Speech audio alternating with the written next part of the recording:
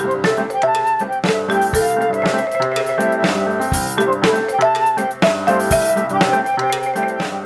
to the Musician's Venture Podcast.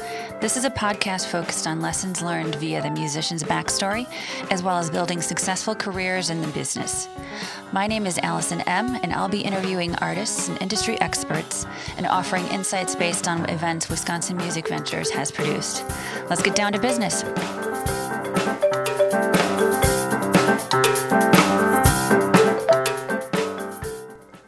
On today's show, we have singer-songwriter Carmen Nickerson. Welcome so much to the show, Carmen. Hi, Allison. Good to be here. Yeah. Thank you for having me. Of course. So I want to find out all about you, all the things that I never knew. Okay, maybe not everything. All of them. But I want to find out more about you, your backstory, and what you, how you learn what you know in the business, and a little bit about your history as a musician. So can we start with, first of all, we're in Wisconsin now, and we've done a lot of work through Wisconsin Music Ventures, but you're not originally from here. So can you tell me about where you're from? I am from Iowa, rural Iowa, north central Iowa. So it's the Black Earth. I grew up on a farm. So the Black Earth, really flat part of Iowa. Although most people think all of Iowa is flat, it's actually, there are hills there too. But yeah, I grew up, on a farm in Iowa. Nice. Chickens, everything. And cool. what part of Iowa? North Central. So Minneapolis was our closest big city, actually. Okay.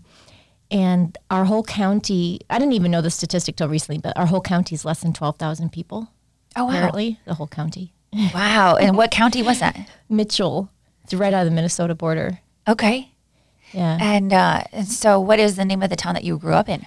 I'm right between three towns. Our county seat is Osage. I went to a Catholic school for 8 years in Stacyville, which is less than 500 people. I think every family in town was probably Catholic. I always joke that our diversity in my part of the country was that there was, I think, one Protestant family. That's funny. The rest were Catholic? Yeah. And then St. Ansgar was the high school. So that's where we went with all those evil public school kids. Got it. Because the Catholic high school had closed down. So it was interesting. We had kindergarten at the public school in St. Ansgar. So I met all these kids. We were all together. And then we separated, and I went off for 8 years of Catholic school. Then in high school, we got back together with all these kids that I might have known when I was 5 and then met again at 15. Yeah. Okay, nice. And then, so your parents were farmers? Yeah, my mom actually was also a bookkeeper at the local grain elevator. So fun. She graduated when she was, I think, 16 from high school. She was the oldest girl, so she kind of was almost like the head of the household. I mean, her parents, obviously, her dad had a job and that, but she really had to take care of the family because I'm telling you so much. My grandma had gone to a mental institution when my mom was like 12. Sure. So my mom became just this kind of person who felt like she had to take care of everything. Sure. So at 16, she graduated. At 17, she already had this, what's called business machines degree. So She was working at 17 at Hormel in Austin, Minnesota as a bookkeeper. Super smart. I always thought like if she was born today, she would probably be like Janet Yellen. Yeah. Yeah. Just a really strong, smart woman. Yeah. Mm-hmm. Yeah. Interesting. But anyway, my dad was a farmer. My grandparents farmed down the road from us. And what kind of farm? The typical corn, soybeans. But we had chickens. We had 15,000 chickens. So for eggs, and I mean, we didn't eat them all. But pigs, sheep, cows, horses, didn't eat them either. Yeah, everything. Kittens, puppies. Fun. And and you grew up with a lot of brothers and sisters, right? 4 brothers, 1 sister. Okay, got it. And where did you fall on that line? Youngest. Aw, what was that like? I guess I was spoiled. That's what they all say. But I think spoiled meant that when we went out to the bean fields to pull weeds, meaning the soybean fields, which if a rural thing, what we call that is walking beans. It's a funny term, but if you're from rural America, you know what that means, bean walking. So we'd all go out as a family to pull the weeds out of the bean fields. And at 6 years old, I only had to do 1 row. Instead of like 4 or 5 rows. And so I remember my brother saying, why does she only have to do 1 row? She she's the littlest. Yeah. Yeah. Oh, that's cute. And then how did you go from rural Iowa to Milwaukee, Wisconsin? So what Kind of path led slowly, you there? very Yeah. zigzaggy. And I went to college in Ames, Iowa State University. And I had wanderlust for sure. So I studied in Scotland my junior year abroad. And then after college, I spent 6 months in Taiwan on a 4-H exchange. Some people might not know what 4-H is. It's a rural, Right. you know what it is, I'm sure. It's like a youth organization. It started in rural, I think it actually started in Iowa, but where kids bring their projects to the fairs. And so I'd found out that you could actually go overseas on 4-H, just dime. And it was pretty amazing. So I spent time there. I didn't really want to settle down and worked as a sales rep for Colgate-Palmolive, got laid off, and then decided I knew one person in Los Angeles. So I thought, I'm going to go out to LA and see if I can get into the music industry. So it was 2.5 years there. I did meet some people and had a few little projects, but it was just not really my kind of place, too big. Sure. And it's a big switch. Yeah. Yeah. And so one of my brothers and my sister, who has moved since, lived in Milwaukee, and I decided I just wanted to move and I needed a place to stay for free. Older brothers and sisters are good for that. Yeah. So I moved in and alternated between my sister and brother here in Milwaukee. And it was just so random. Everything's been random. It's, okay, I lived here in Milwaukee because they were here and it was free. And I thought I'll just stay here for a little bit, but it's been over 20 years. And the rest is history. Yeah. And how did you get into music along the way? That's also like zigzaggy slow, but it's been in our family. My dad always was a musician, not professionally, but growing up, my grandma, my dad's mom, had gone to school to teach piano back in the 1920s, and she was a farm kid, so I can imagine that was a pretty big deal for her to go off to St. Cloud, Minnesota to pursue an education. But then she moved back, married my grandpa, and was on the farm. So growing up, we all had to take piano from my grandma. So we'd either bike over or they were 2 miles away and took lessons from her. And my dad sang barbershop, and we always sang in choir in high school and choir in college. And then I think I joined a Christian rock band in college. That was like the first band, I think. Sure. And when you were in college, were you studying music? No, I wasn't. I was getting a degree in agriculture. That makes perfect sense. Yeah. But I was in the choir. Yeah. So classical music was a big part of my background, was lots of classical. And piano, clarinet, played clarinet in the band. We all had to play an instrument, as I know you were an instrument player. So I wish I'd kept my clarinet up. Yeah. But you kept a lot of those music skills in the back pocket, I'm sure. Yeah, I still have a good embouchure. So Dad sang barbershop. He always sang barbershop. And so once a month, the quartet would be at our house practicing their barbershop. So that was really fun growing up, hearing all that harmony. And my sister and I would sit at the piano all the time and play and sing and go through the John Denver songbook. She's a choir director. So the two of us got the bug. Yeah. I think the boys decided they wanted to make money. You can't do that in music? No, What? no. That's kind of, that's a good segue, because I think my parents didn't really think music was a viable career, so they really discouraged that as a career. It was always like, that's a good hobby, but they were very, I think growing up in the Depression, especially my mom, was very concerned about money.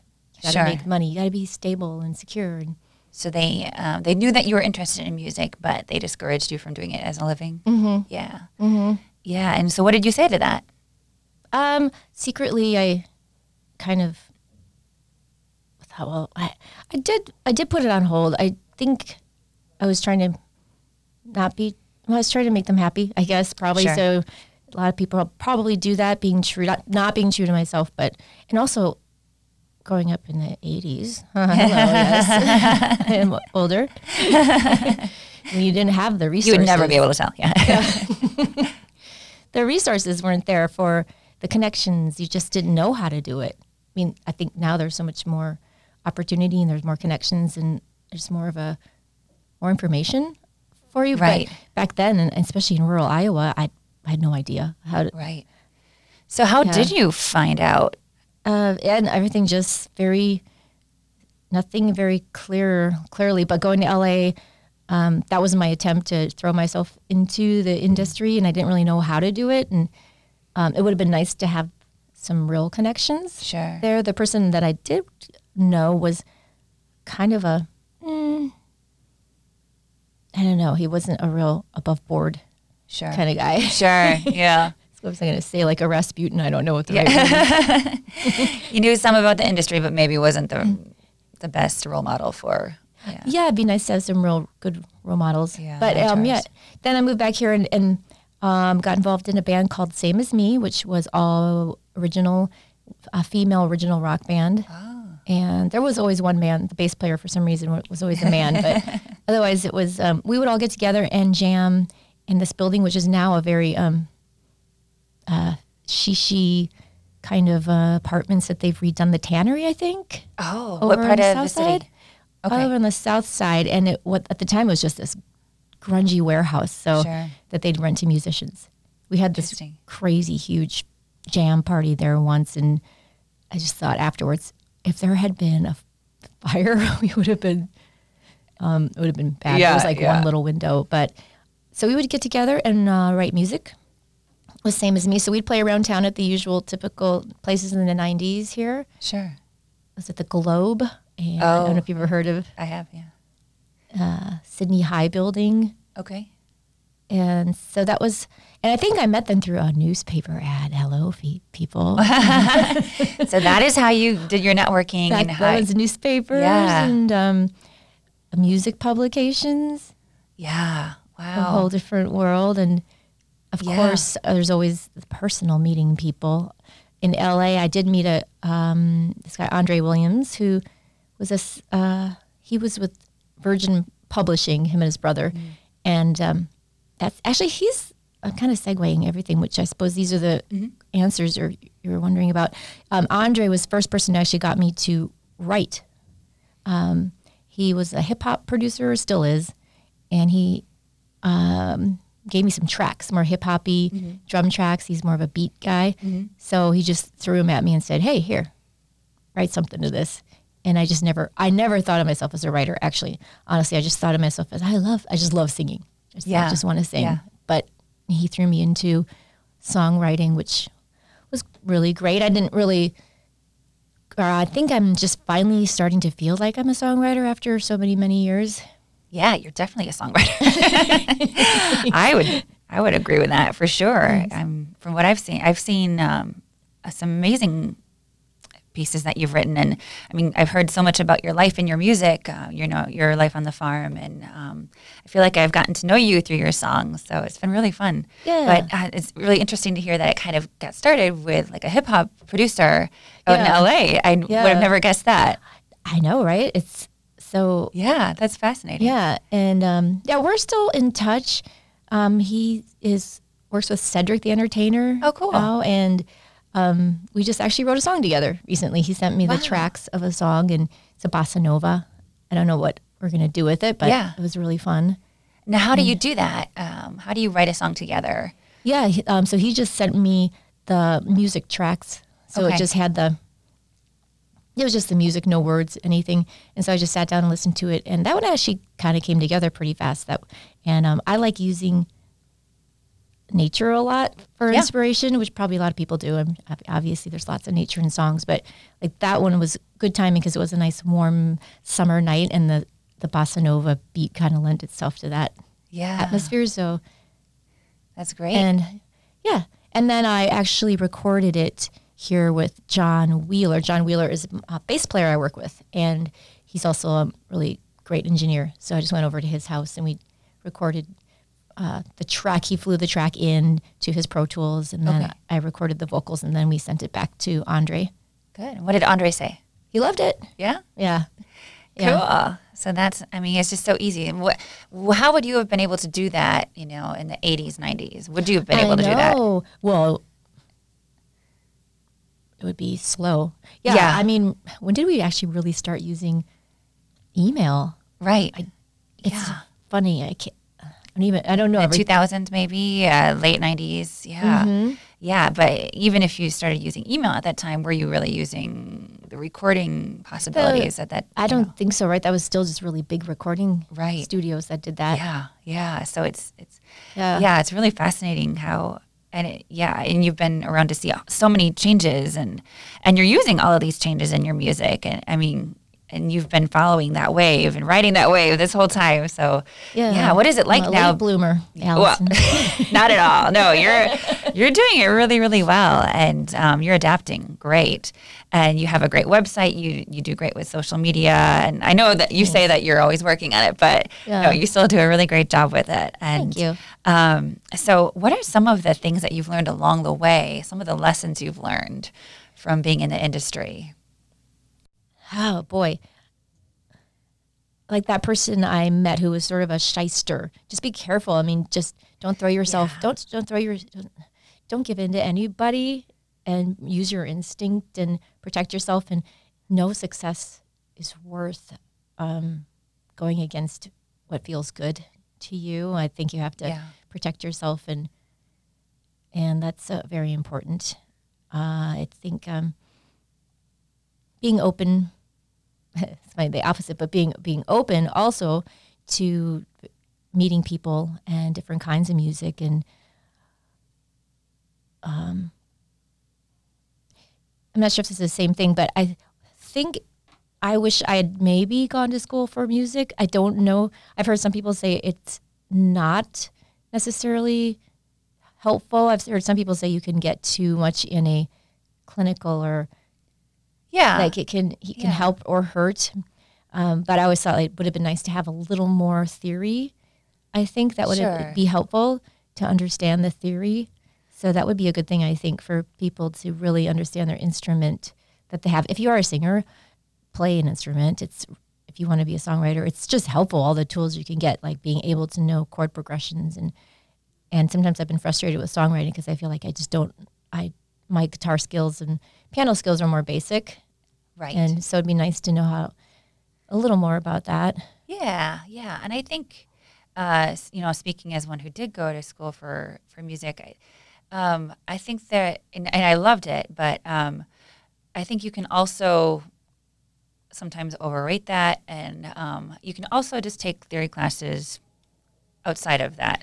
Yeah. If that's really what you want to do. And, I would encourage people to look into that if that's something that you feel like you're missing, or study with a tutor or something. Yeah. Right. It's never too late to learn those things. Never. Yeah. And, or piano, teacher or something, because a lot of it can be kind of clinical and very intensive and very, very classical approach. And so sometimes it can, if it's not exactly the mindset that you have, it can kind of almost be a deterrent to the way that you're thinking. So, it just, but every school, everything that you do, just make sure it's in line with what you're thinking. And right. I think especially with voice, if you want to be a pop singer and then you have only had classical training. Right. Yes. And we all know that classical voice, which just doesn't sound right when you're trying to sing a pop song. Yep, exactly. So just, do the digging, do the research, and make sure who you're studying with is the right fit for you. But yeah, all of that can be really, really helpful. And I mean, so much of the business is people skills, is experience from doing. And I think it was probably good for you to have that early issue, that trust issue, probably with that shyster, as you said. I love that word. I have family that used to use that word. Yeah, it's probably an old-fashioned word. It is. Shyster. But we need to learn those lessons early. Otherwise, if we don't, we'll lose more of our music, or more have a bigger price to pay later on. So, the earlier you can learn those lessons, the better off you might be. And, Yeah. Don't let it ruin your life. That's for sure. Yeah. And I think something that's probably important is to live your life too. I think at one point I felt like I have to be successful. And there was so much of it was, I think at the time, dependent on feeling like, okay, I felt like I have to have some kind of success to be maybe okay with myself, and that's not really a good place to be. How would you define success for yourself? Well, at the time in my 20s, it would be probably being a big star. Right. And which probably a lot of people go into music hoping to be very well known and recognized. And, Yeah. But it's changed. And now it'd still be great to have that, and it would be wonderful, but I don't feel like it defines me anymore as a human being. I don't need that to feel okay. Mm-hmm. And which is a better place to be. I think everyone would agree it's better to be in that place. Not that I don't keep wanting to. Now it feels more about I want to make really good music and make the best music I can and write the best songs I can. Right. And you are making a living from music. So yeah, that would be a success. Making a living at music is definitely a success. Yeah. And I think I wanted to impress my parents a lot, and because they weren't real supportive of it. So probably part of the drive was also to let make them feel like it was an okay career. Right. Definitely. I think they finally accepted it when I'd been doing it for quite a while, for over 20 years, and I was able to pay my own bills and wasn't asking them for money. Right. Yeah. Getting to that point. And you've made a really great career for yourself, which is one of the reasons I really wanted to talk to you on the podcast, because you perform as a soloist, but you also perform with people that are better known, such as nothing. Yeah. Well, no, absolutely. But, Willie Porter is a big one that you perform. Oh my gosh, that's been so wonderful to work with him. He's been probably was a turning point for me as far as creatively to get to work with him, because if you know who he is, and if you don't know who he is, you should definitely check out Willie Porter. It's Willie with a Y. Just such an amazing creative mind, virtuoso guitar player. I mean, he's toured with Jeff Beck and Tori Amos and Sting and all these people, Paul Simon. And so working with him has really opened up my creativity. Yeah. How long have you been working with him? Hard to believe, but 10 years. Yeah, that's a long time. Mm-hmm. And what is it? So do you tour with him as well? We did. Well, I guess now no one's touring now. Right. But he was also, we toured for a good solid 7 years, I'd say. I mean, sometimes he would do solo shows as well, not always with me, but because we were playing together a lot, we started writing together, and we had so many songs that we decided let's do an album together. So we did an album as a duo, Porter Nickerson, and everything was co-writes on that. So that was really fun, because that was one of the things I really wanted to do, was to be a touring artist. And it's weird. I feel like we really do what we think. And this is kind of the age of what the power of attraction now. And sometimes, and I'm sure we all have those experiences where something you've been thinking about and feeling, sometimes it just happens. And it doesn't take a lot of effort. Like getting to work with Willie was something that I didn't really try to do. It just kind of fell in place. And how did that happen? His bass player, Steve Kleiber, who has passed, who was a good friend of mine, and I worked with Steve in another band called the Bystanders. Steve would always tell Willie he thought that we should work together. Yeah. So for years, he was putting that bug in Willie's ear. And then I met Willie at a Chick Singer Night show. And then actually, here we go in the age of connection. It was Facebook then. Okay. Through reaching out and becoming friends on Facebook. And then I said, I hear you might be looking for a vocalist. So I just reached out, and I'd love to have a chance to audition if you're looking for someone. And so he said, yeah, I've got some songs. And because he had an album that he had an all-female band out of LA work on with him. They actually sang on it and played on it, a band called Raining Jane. Yeah. So Willie wanted someone locally to be able to cover all the female parts. But I didn't do all the female parts. It'd be like Tibetan throat singing or something. That's funny. But so that's why he had that album, How to Rob a Bank. Okay. Was the album. Right. If you remember that. Really great album. So was just good timing and worked out really well. And then we worked well together. And Yeah. The rest is history. Right. As I say. Yeah, that's great to hear. I love hearing that story. These are all things I didn't know about before, and it's so fun to learn. But you yourself have a really great following for your own music, and that's been really fun to see. How long have you been developing that following for yourself? Over 10 years. I have had a steady gig with Kostia, which I know you're going to have on, piano player. We have, and unfortunately because of COVID, it's gone away, but we played steadily at the Packing House restaurant. Sure. Over by the airport.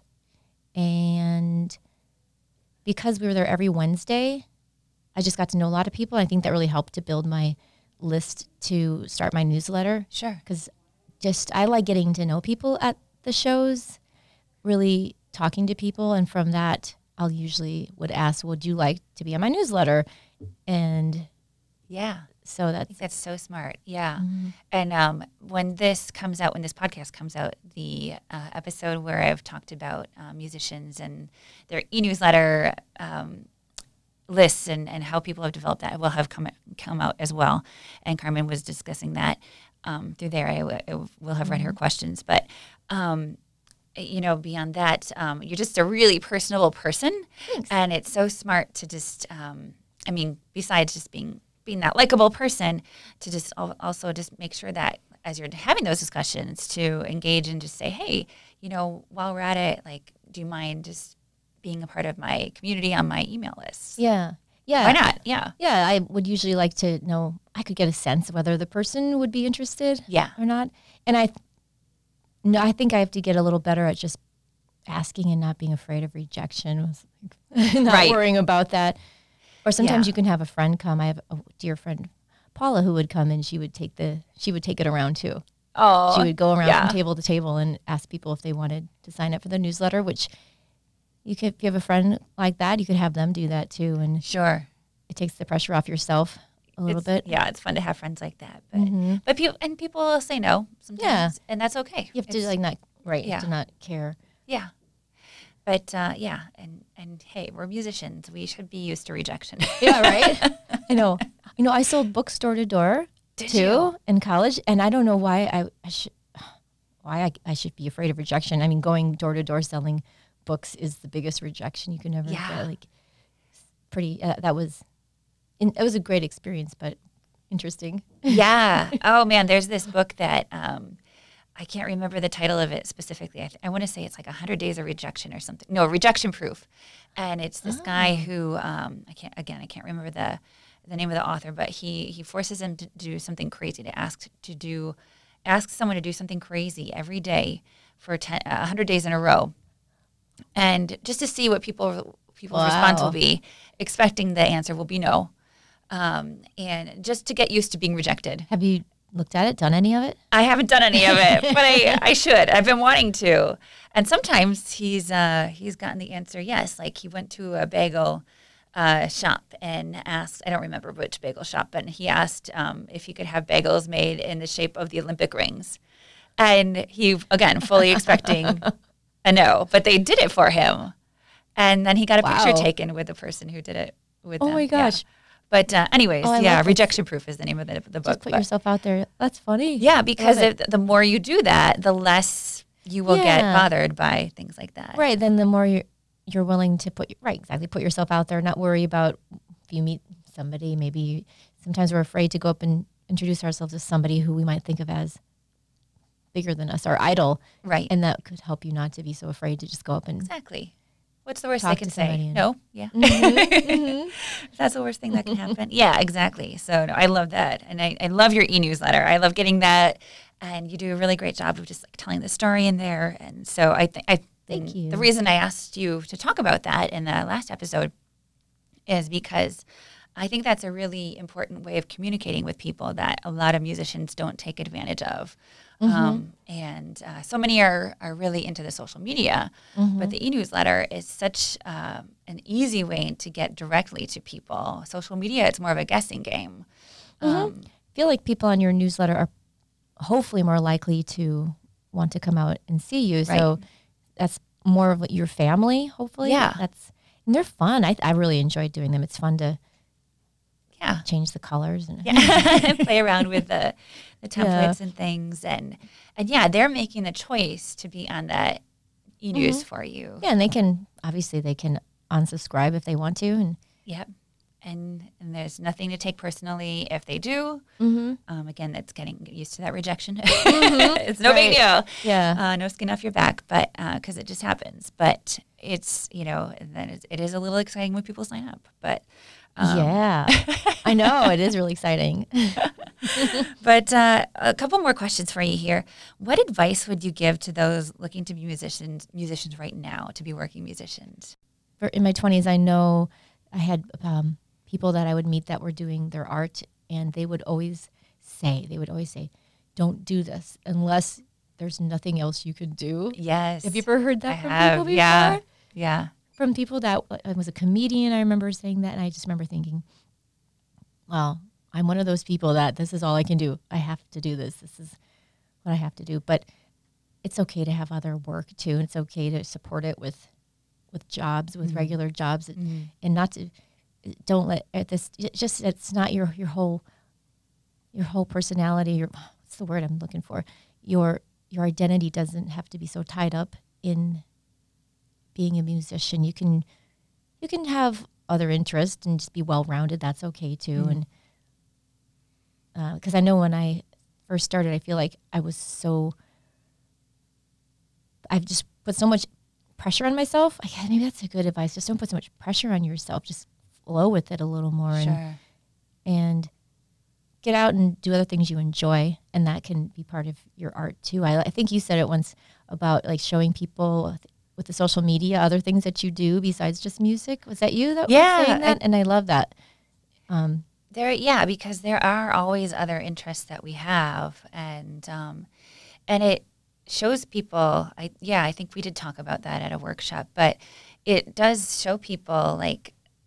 It shows other interests of yours and gets people excited about you in new ways, besides just the music. Yeah. And there might even be a whole new niche of people that you suddenly appeal to if That's really all of a true. sudden that they find out that you're really into, I don't know, rock climbing or gardening or something.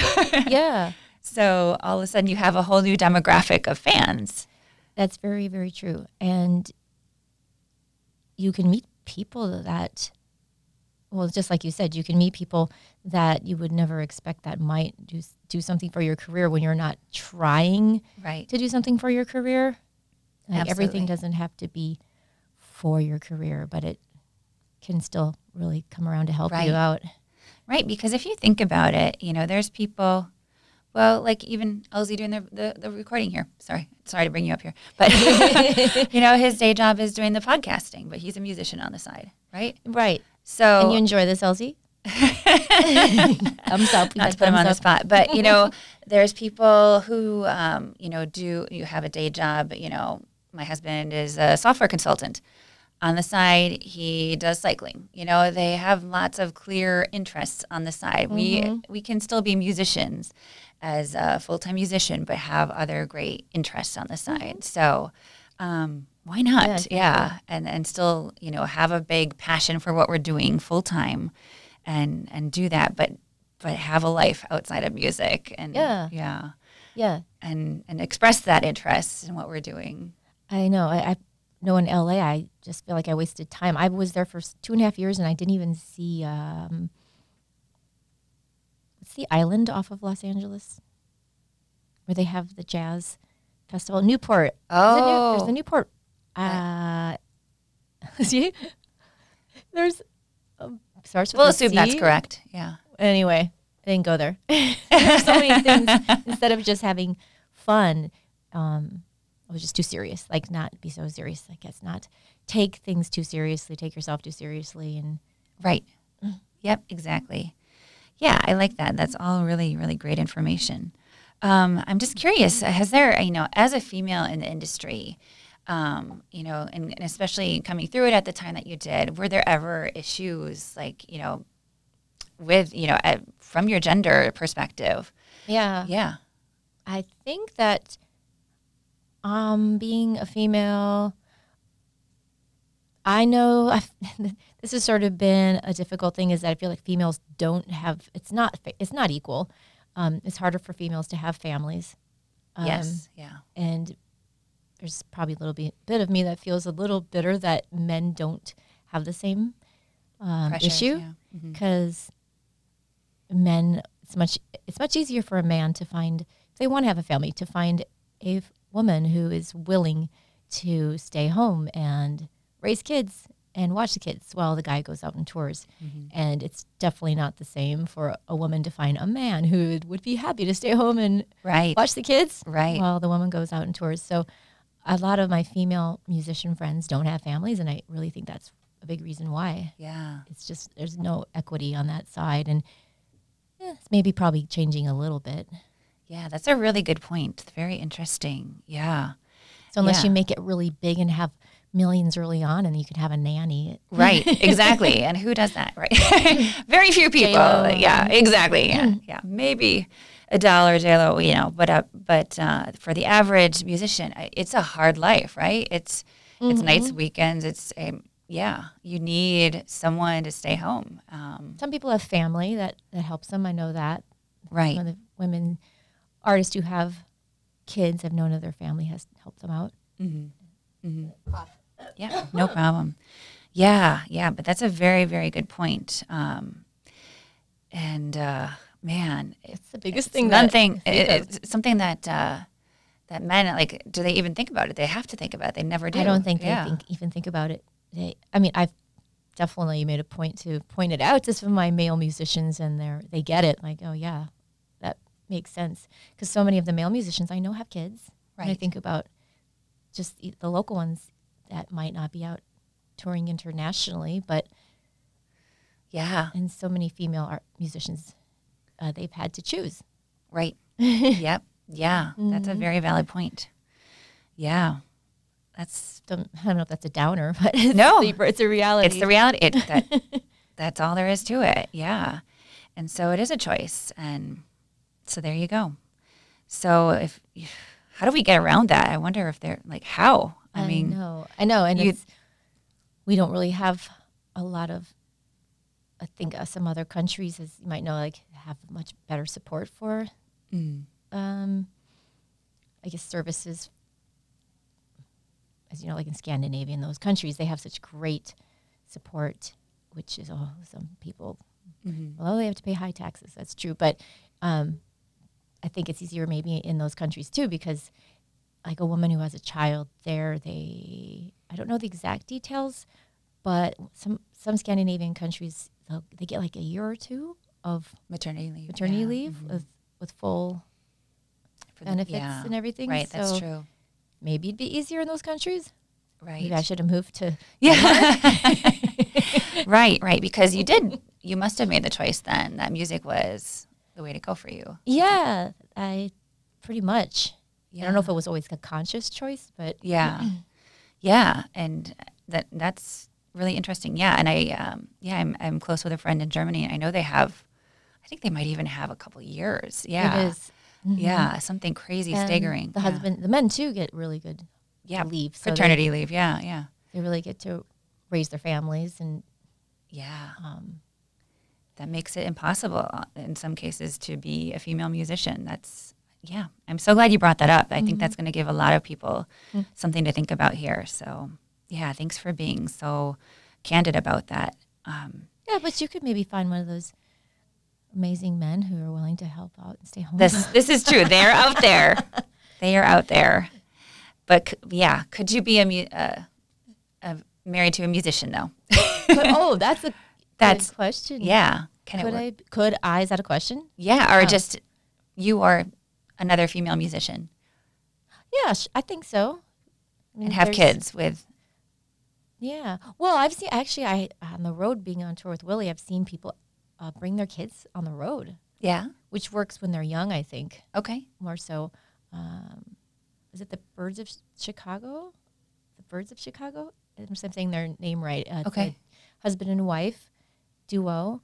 And we toured, and they were on the bill with us, and they had their little kid with them. Yeah. Interesting. And That's got to be a fun story to tell when you grow up later. Like, hey, I got to go on tour with my parents. Yeah. I think they might have brought a family member along that helped out. Okay. And they did have their band with them, but it might have been her sister or somebody who was, which would be fun too for the sister. Yeah. Whoever it was that they brought along sort of as a family nanny. Yeah. Interesting.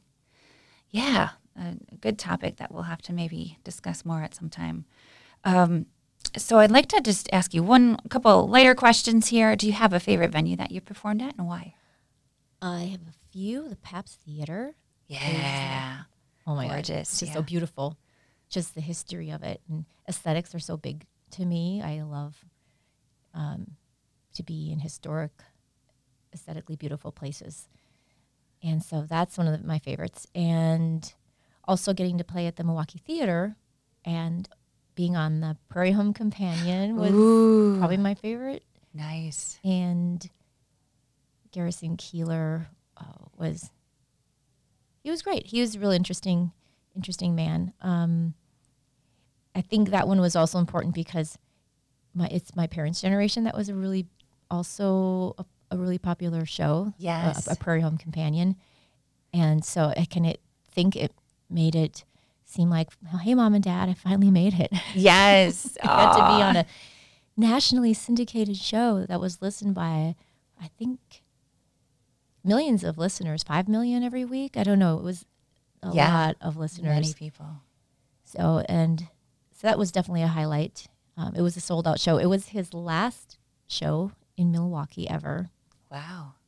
So kind of felt, just sort of getting in at the last minute. And that had been something I wanted to be on really bad. And Mom and Dad listened to the show and got to talk about the chickens on the show. Aww. Growing up on a chicken farm. That is so cool. I bet they were super proud. I bet they loved it. I think so. My dad was much more able to say that. My mom was more reticent. Mm-hmm. Mm-hmm. That's a good word, isn't it? Reticent. That's a very good word. I'm impressed. I know she was proud too, I think, but Dad would be much more, when he was in the nursing home, he would tell his buddies, it's my daughter. She tours all over the country with this guy, Willie, this great guitar player. So it's really sweet. Aw. I think it all paid off. I think it was all definitely worth it for you. Teary-eyed. Yeah. Yeah, no, that's beautiful. It's all very full circle right now.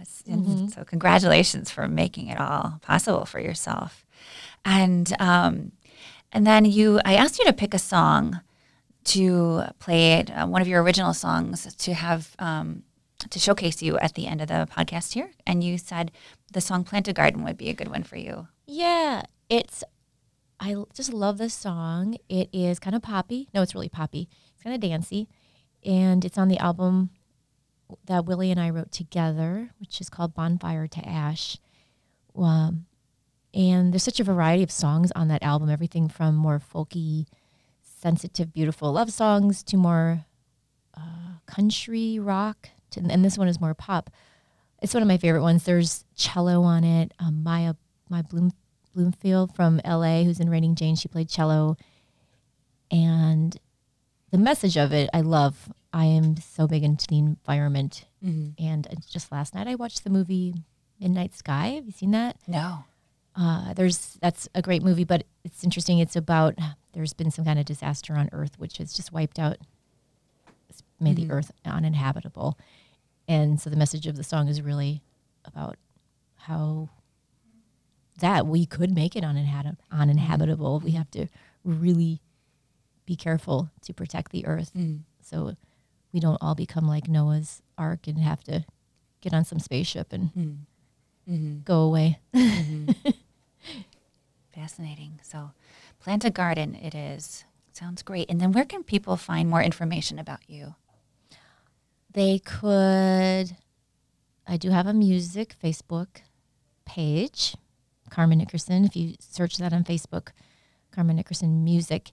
My website, carmennickerson.com, of course.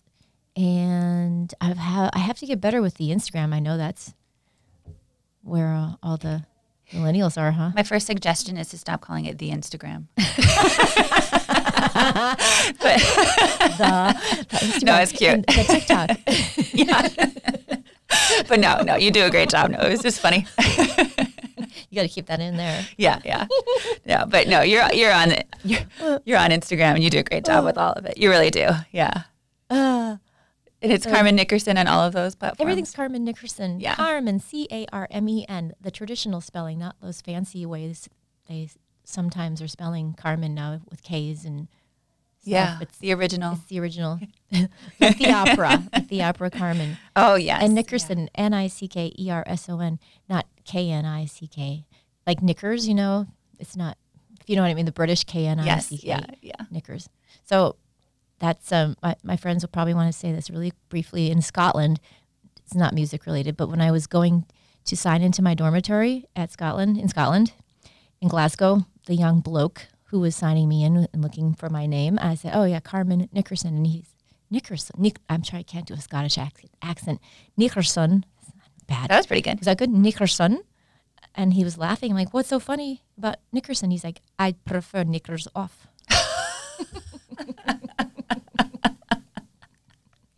That's funny. Yeah. So, oh man, it was my first year. It was my first day there, so I don't think I actually understood what he was talking about. What a welcome! Yeah. Welcome to Scotland. That's funny. All right, and with that, I think we'll call it a show. So thank you so much, Carmen, for being here. So fun. Thank you. Thanks for stopping in, and I'm sure we'll be in touch more soon. Today's featured patron is Shar Schweitzer from Wauwatosa, Wisconsin. Thanks for all of your support.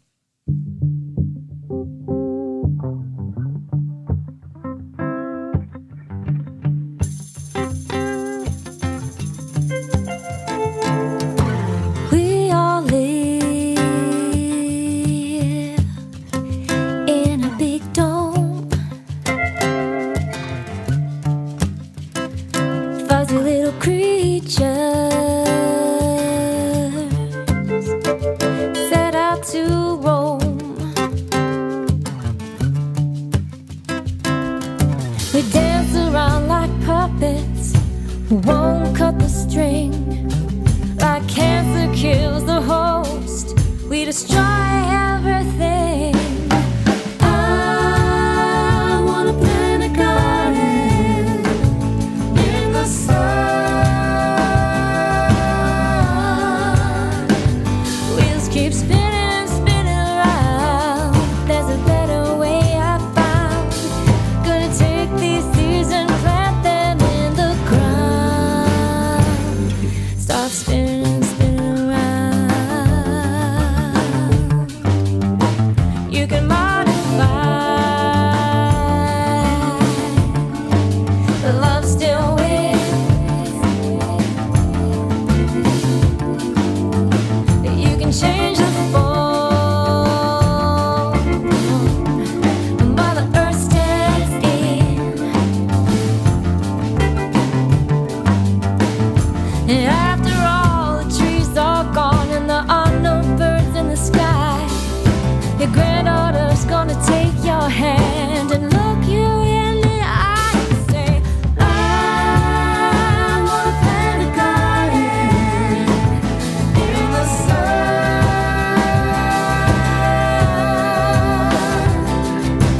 I'm not the only one. Wheels keep spinning, spinning around. There's a better way I found. Gonna take these seeds and plant them in the ground. Start spinning, spinning around.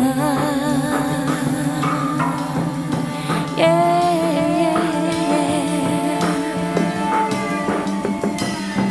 When the water covers the land again, we'll climb aboard the garbage scow. The flotilla of trash was thrown away.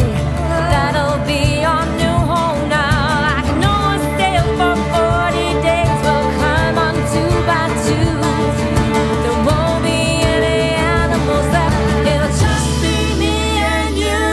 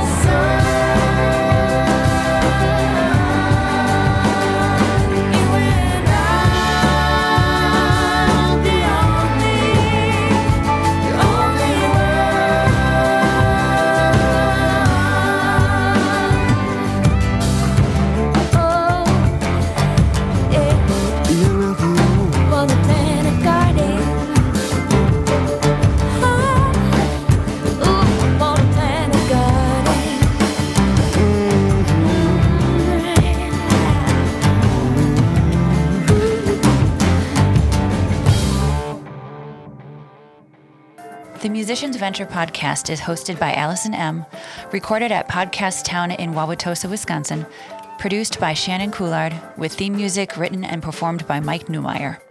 Thanks again.